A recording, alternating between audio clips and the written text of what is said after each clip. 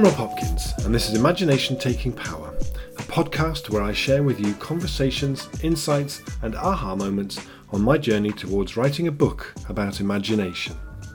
David Sacks is a journalist living in Toronto, and he is the author of the book The Revenge of Analog: Real Things and Why They Matter. I found David's book fascinating, with its suggestion that the current revival of books, vinyl, photographers using real film, physical notebooks, all speak to something deeper that is happening in the world around us. How, I wondered, does analog interact with our imaginations in a way that digital can't? Do real, tangible, actual things provide more for our imagination to connect to be sparked to colonise? As David went on to tell me, technology should serve your imagination. Your imagination should not serve technology. So here is our conversation.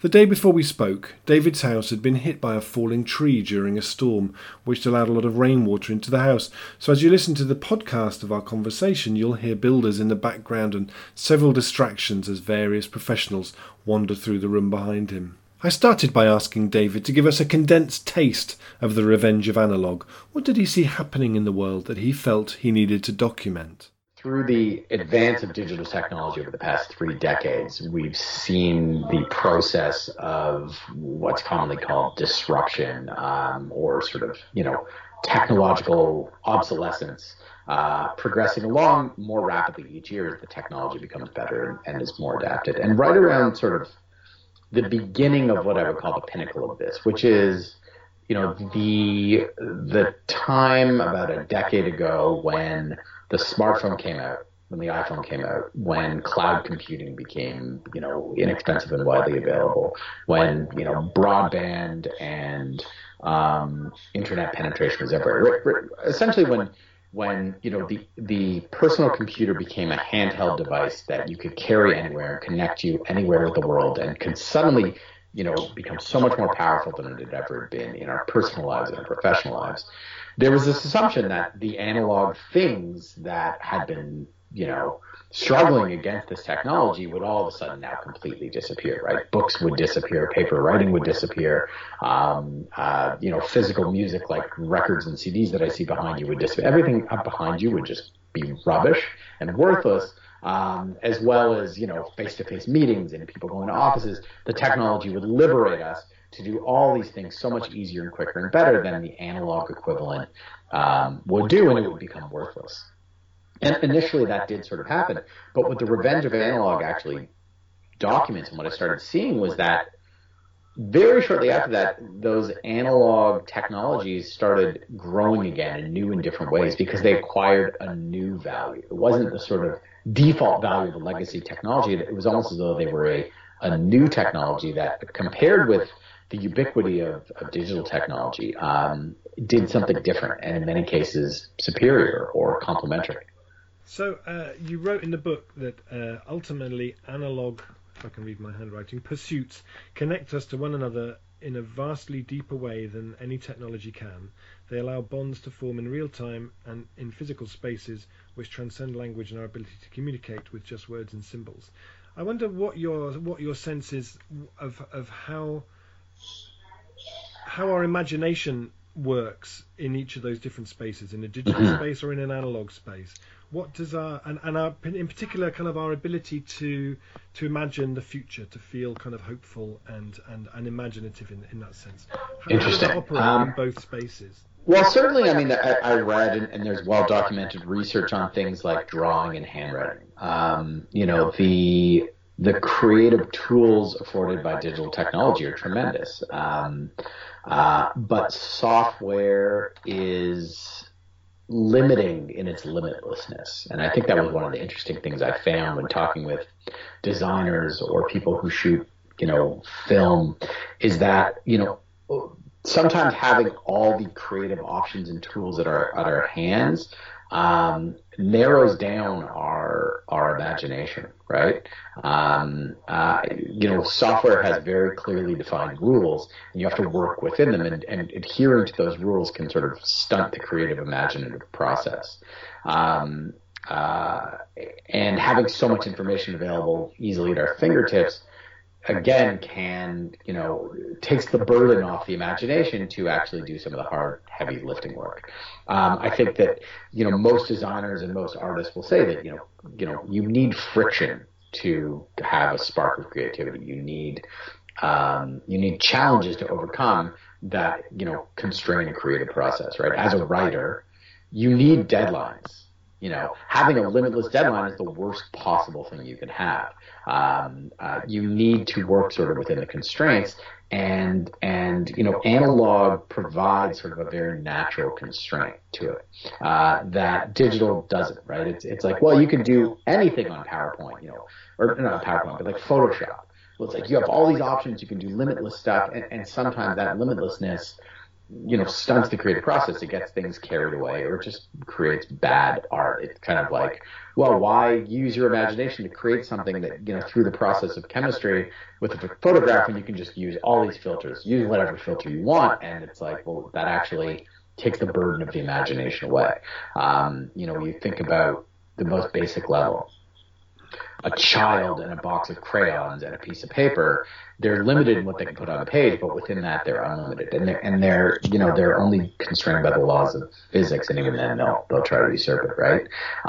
But give them a painting program on an iPad, and again, it's you only can do what the software does, so it takes the burden of that imagination away, and so I think that is that sort of like physical cognitive part of it, and there's also studies that show people are more creative with these papers and blah blah blah.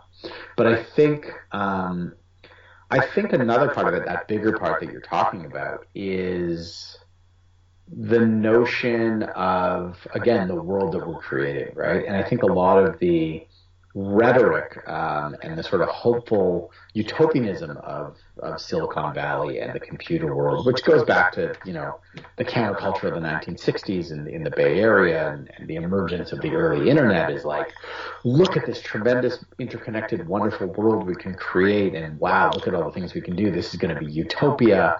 The world will come together, and it was this imagination, but the reality of it and the economics of it and the structure of it is actually one that's narrows the imagination down, because it requires a standardized technology that's often controlled by a handful of companies or protocols, and so it in many ways limits that creativity and limits that collective imagination. And I think in the past year, post-Trump, post-Brexit, crises of Cambridge Analytica and Facebook and data breaches and all these sorts of things, we've actually seen that the real limits of that in the public imagination, and I think a reappreciation of the capacity for the imagination of what we can do in the real world, which is actually still requires that tough work of going out and meeting people and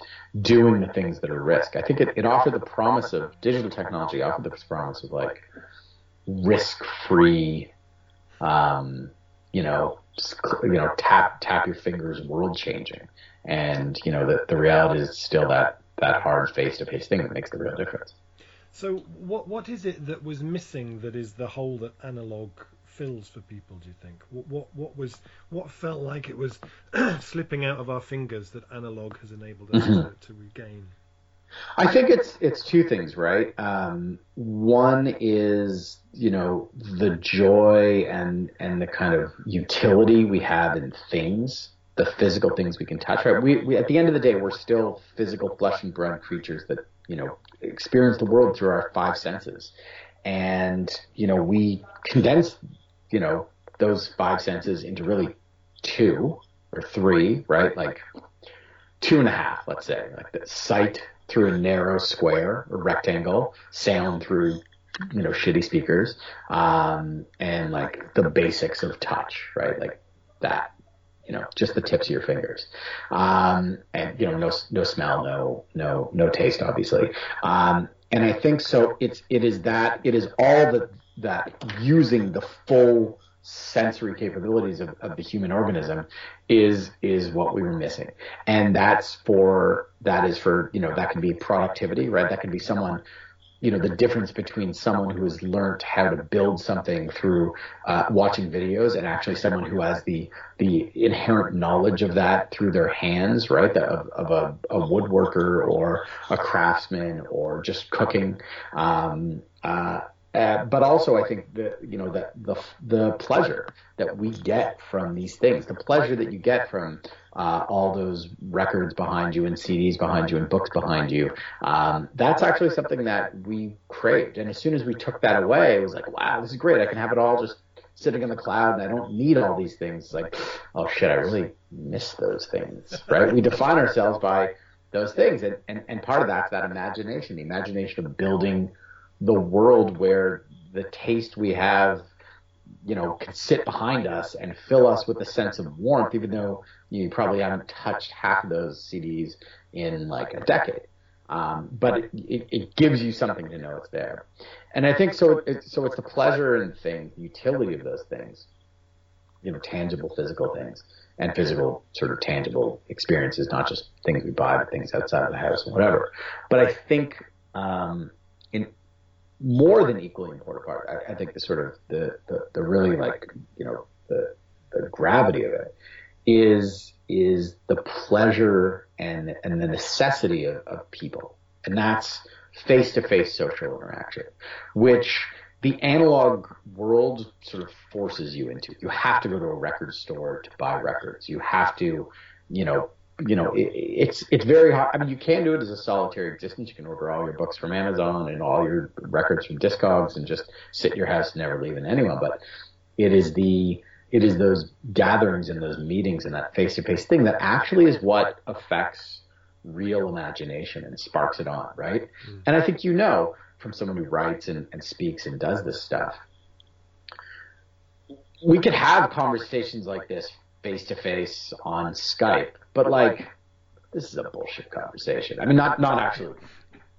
I'm just saying this is not a real conversation, right? Like we are getting, 20% of what we got if I flew to the UK and we sat and spent a day together and walked around the town and you showed me things and we went into the pub and you were, telling me the story about it. Like, that's why you and I fly different places to interview people and speak. That's, people are always like, well, oh, you just do your book from home and interview people by Skype. I'm like, I do a lot of that, but like every part of the book, every book I do, I'm going somewhere. Like I was in New Orleans last week, and I was interviewing African-American women who were in the hair and beauty business because it's about entrepreneurship and community in its own special way. Right.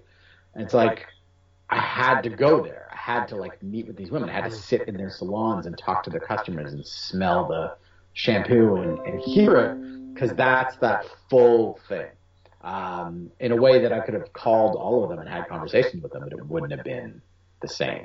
And I think that is, the essence of like, you can't be in this world without being in this world. And digital provides that convenience of long distance conversations, of, connections to people, mediated through social media or email or other technology, but it's only giving you a slice. And if you're only using a slice of the information, your imagination is again, like only able to use that slice of what it has, because the imagination feeds off interactions and things, which is why people go to conferences, right? It's like, every conference I speak at, and I speak at a conference, I don't know, every 3 weeks, it's like, what is the point of this? Well, the point of it is not to hear some schmuck like me standing up on a stage and talking for an hour.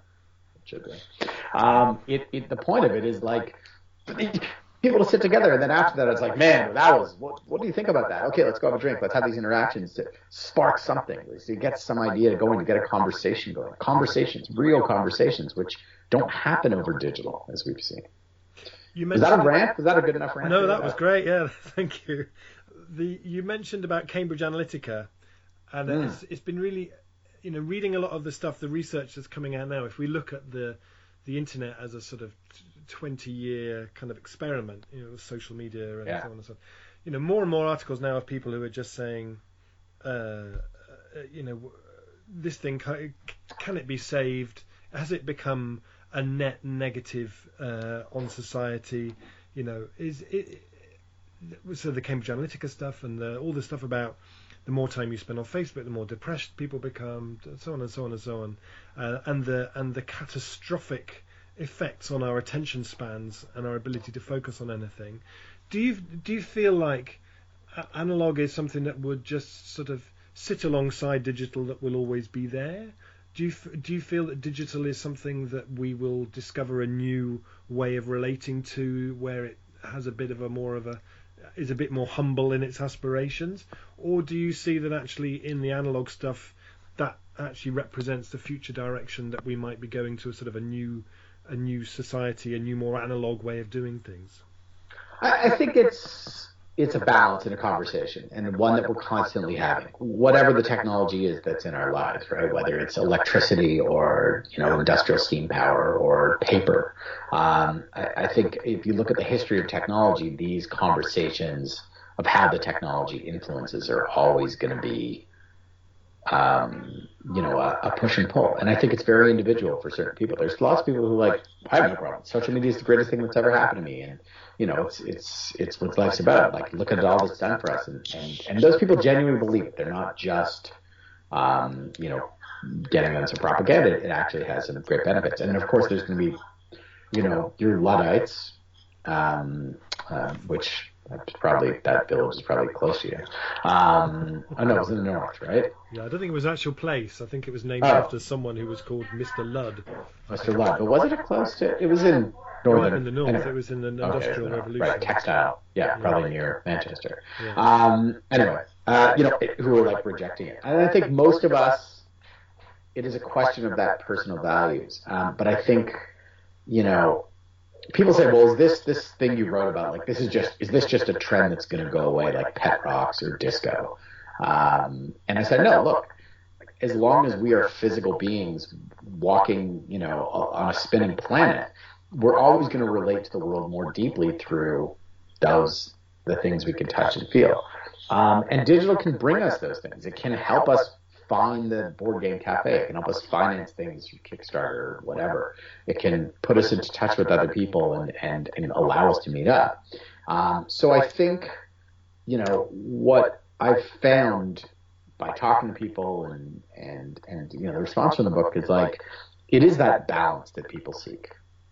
And I think that balance is important because the other sort of option, and the one that I think digital technology, through these integrated services of you can get everything on your Amazon devices or everything on your Apple devices, is a more binary one, which is digital or analog, one or two, one or zero, Apple or Samsung. That's the language of digital is either or. And the reality of the world is not. The world is not binary. It is fluid and complicated and many different shades of options, and that is that's imagination, right? It's dealing with, it's never of well, what do you want?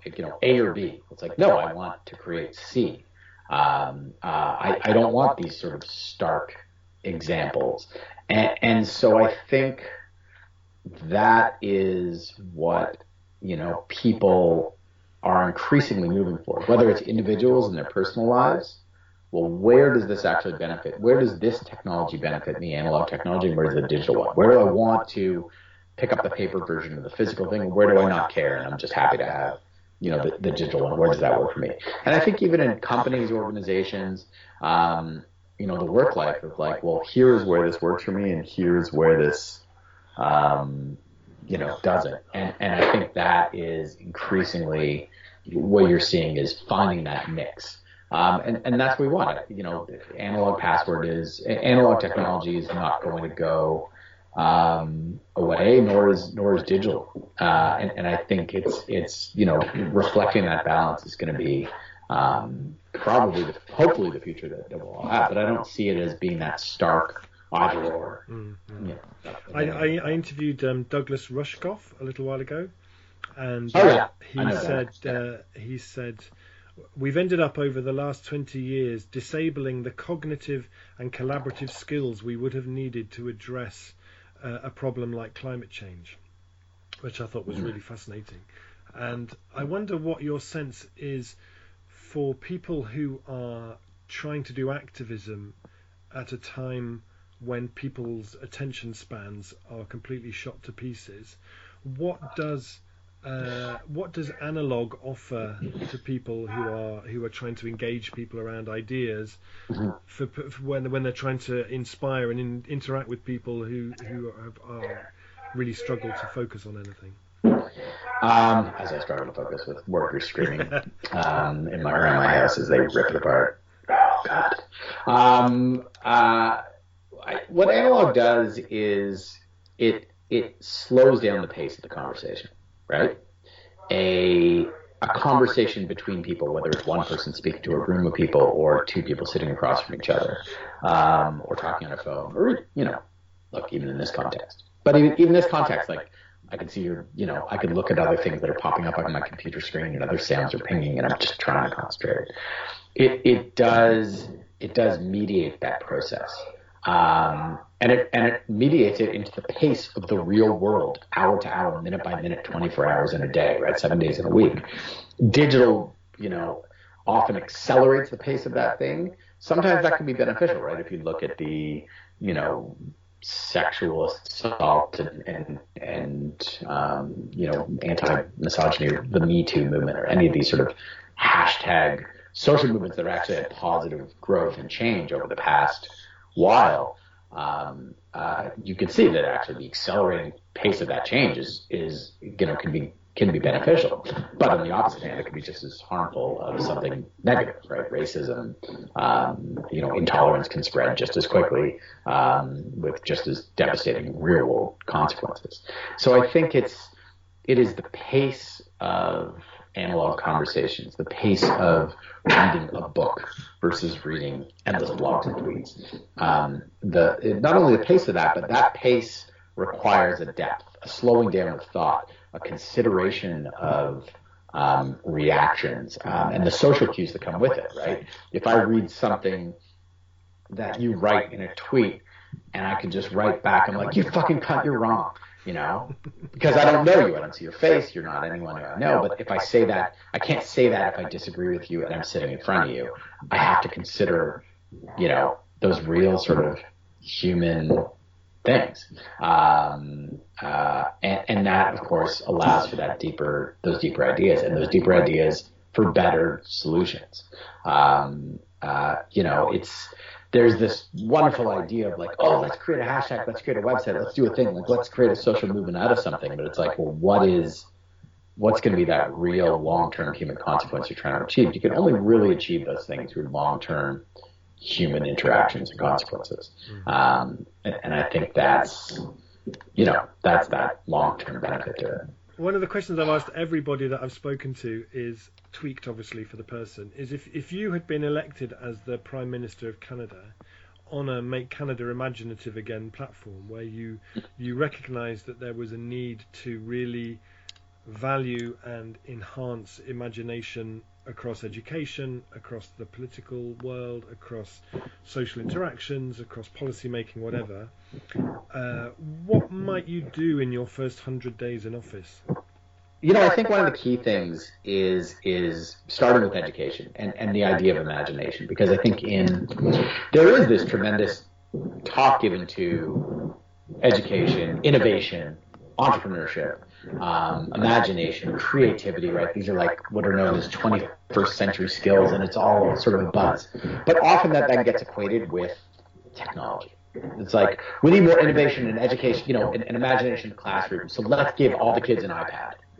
And the reality is, what's sort of proven, and what do we see, and what's known is, sometimes the best and most innovative examples are the simplest ones. Sometimes putting a bunch of people in a room with a whiteboard and a couple of markers is a lot better than giving them the best virtual reality sort of headsets. And I think it's really like looking at the data, actually stripping back what feeds information, what innovation and imagination, what makes it work. And those basic values of creativity. It's not about teaching kids to code. It's about, making sure that there's art classes and theater classes and music classes that teach kids how to play instruments and do real plays in real life, and make movies and make music. But again, to, when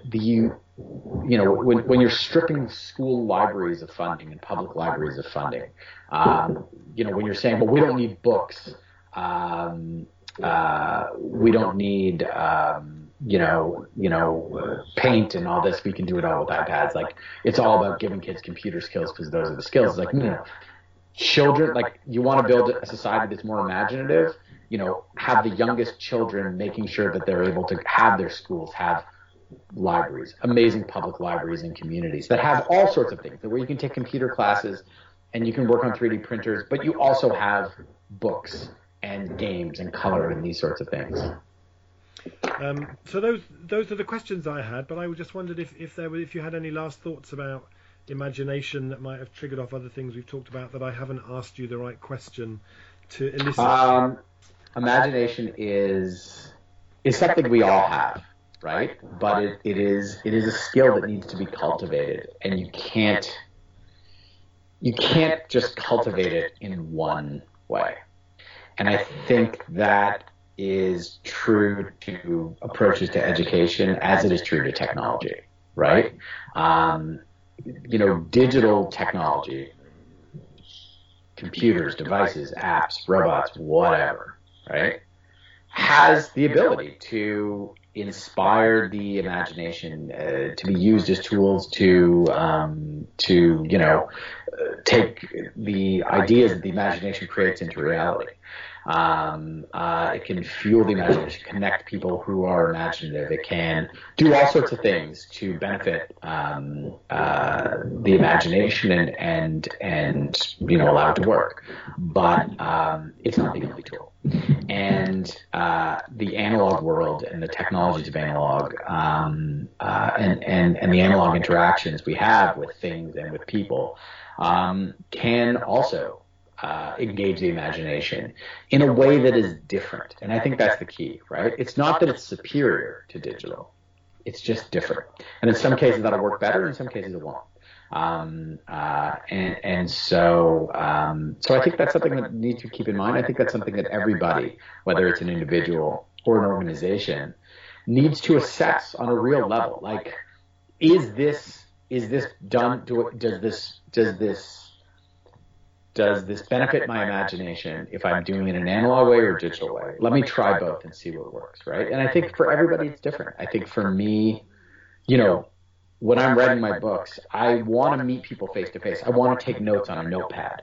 But then I want to sit back home and type it out on Microsoft Word because I just type faster and it works better and I'm used to it. And I'm not going to write out a book longhand or type it on a typewriter. That just works for me. For other people, it's the opposite, right?